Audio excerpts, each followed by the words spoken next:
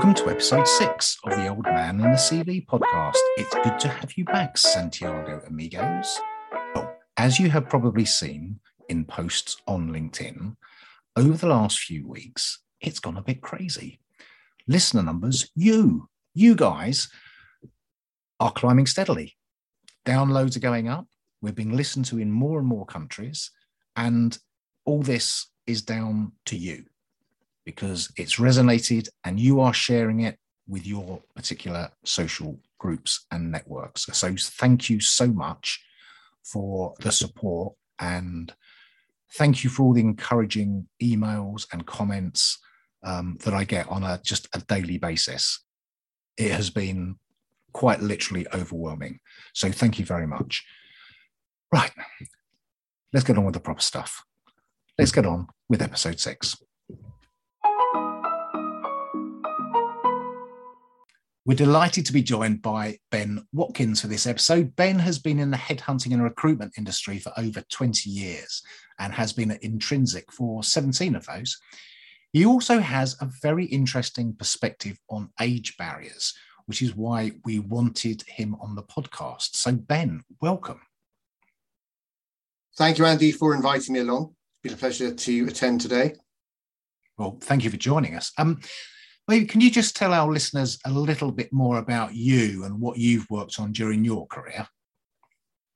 Yes, Andy, I have a 23-year background in helping B2B software and SaaS companies headhunt outstanding talent across the UK and Europe.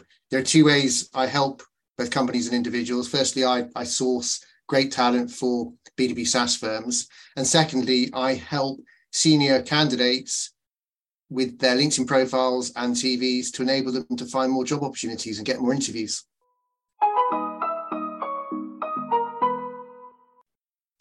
The first question then, I guess, is you do have this interesting perspective on the age barrier, but not from the sources that you'd normally think about, because your experience has shown that there can be a kind of a filtered down age discrimination from the investors and then the leaders in the organizations themselves. So tell us a little bit more about that, if you can.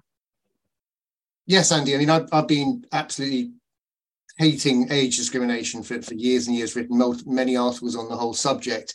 And what we noticed often may not happen or hasn't happened until you're sort of a week into a process where we start noticing things, for example, where we receive a response from a individual, a sales leader saying, look, thanks for the CVs you sent me, but let's just focus on the young guys. We don't send us old guys. My boss hates it. My boss's boss hates it. And often, just like any corporation, the culture can often trickle down from the investors and the C-level execs into the hiring managers. For example, it could be diversity, where there's a big push on certain type of profile of candidate, but that also can include age. It's something we steer away from, and we do walk away from this type of business. One thing I have noticed over the years, we've often seen it more from American headquartered firms or American decision makers looking to scale in Europe versus the European ones. That's where we've often heard it. It's almost become acceptable to say, look, don't waste my time sending me old people over. I'm like, oh, go away. We don't want to work with you. Interesting. So you mentioned the American companies there where it seems to be more prevalent. Do you have any examples without naming those organizations? Because this isn't a name and shame rant podcast, but do you have any examples of where you see this and what you actually see coming down? I heard a story from a candidate about 5 years ago when the individual was interviewing not one of our clients, but another source at a cybersecurity business.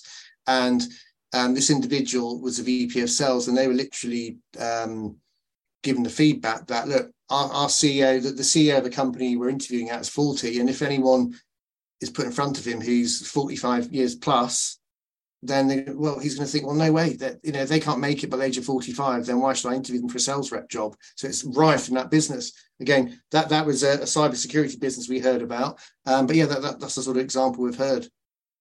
Yeah, it's I can imagine that it's quite fun. I was very lucky. I worked for an MD who was younger than 40 when he employed me at 56, because he wanted that experience being brought into the business. which was actually very, very refreshing. We interrupt this episode to bring you a word from our sponsors, Quick Brown Fox PR. Quick Brown Fox PR leverage their unique blend of journalistic experience and cross-industry learnings to enable them to focus on lighting up your brand.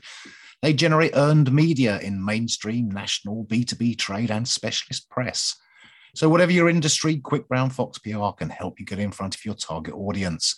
If you need a nimble, agile and dynamic agency that jumps over those lazy dogs of PR, then get in touch with them today and light up your brand. Details are in the episode notes, and when you reach out to them, please mention the Old Man and the CV podcast, and you may even get an introductory discount. And now, back to the episode. Over 50s. As you mentioned at the start, you do lots of work helping with headhunting, CV, LinkedIn profiling, etc. What tips have you got for our over 50s listening who are looking for work or a change in direction? It's a great question. I think clearly you can't change somebody's age, but what you are in control of is how you market yourself to the world of hiring managers. So there are a couple of things. Firstly, you've got your LinkedIn profile. You've got to make it modern. You've got to have a modern photograph. Again, age doesn't matter. If you look old-fashioned doesn't sell. Modern sells, whether you're 65 or 25. That's what technology firms want. So having that modern profile is really, really important. Within your LinkedIn profile, we would strongly advise to make it virtually impossible to guess how old you are.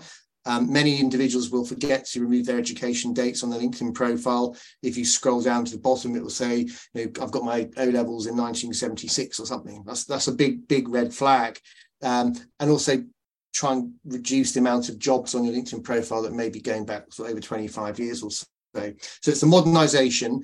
And then, of course, the CV, you can give it that modern look and feel. What I mean by that in the world of tech, get rid of that tie. Nobody wears ties anymore. If you look old-fashioned, old school, whether you're 35 or 55 or 65, it doesn't sell.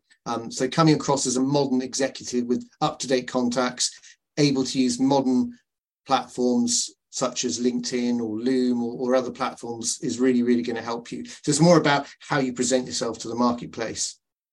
And talking of tech, do you think there's a need to overemphasize your tech ability? Because there is this perception that you get to a certain age and people don't want to learn new tech anymore.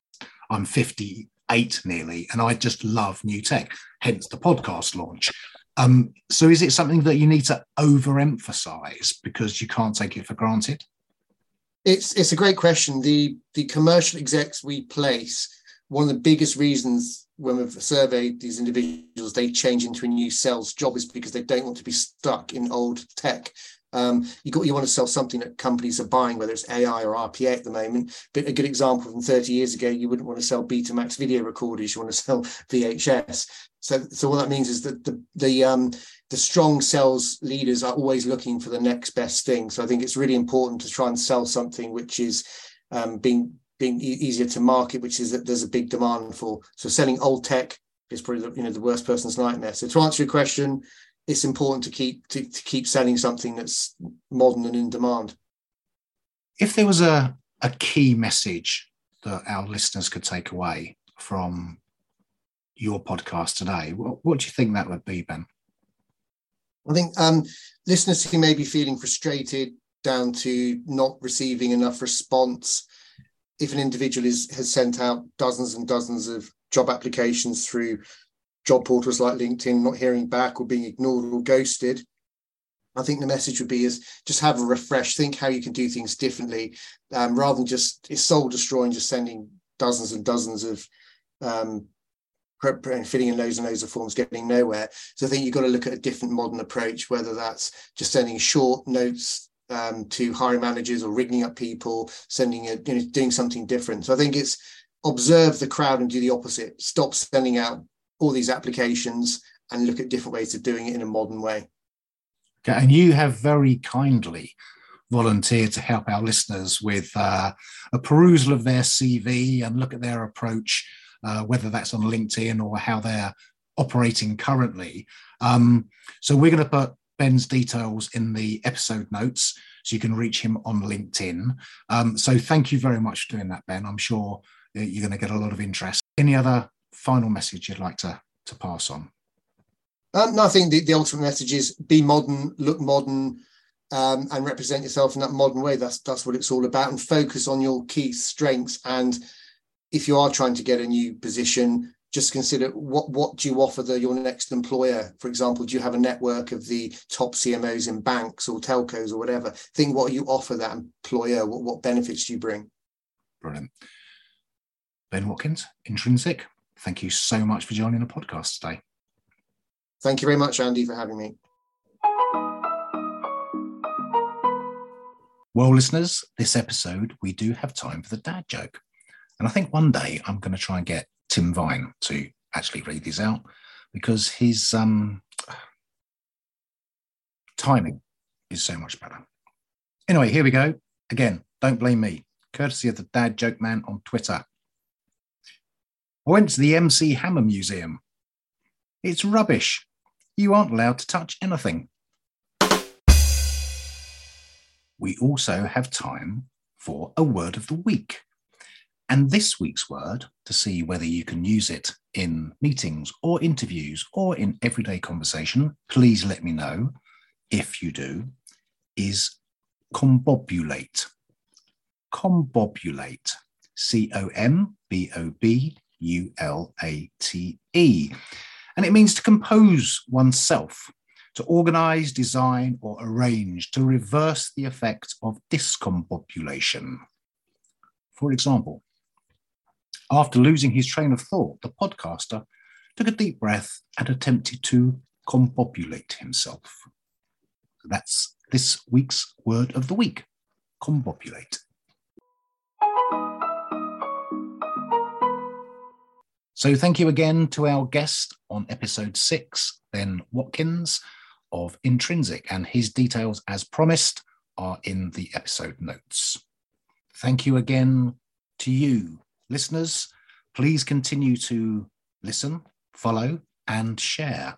We've got some very exciting guests coming up over the next few weeks. We've got Simon Williams talking about the film and TV industry, Richard Burkhardt talking about behaviour performance improvement, Mark Evans talking about coaching at a senior level. We have Toby Arnold talking about volunteering and charity work. And we have Simon Long talking about working with companies to put in place age-diverse programs.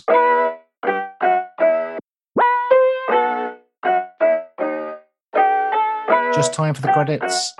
For the music intro and the idents, Abigail Eva Molly Wand.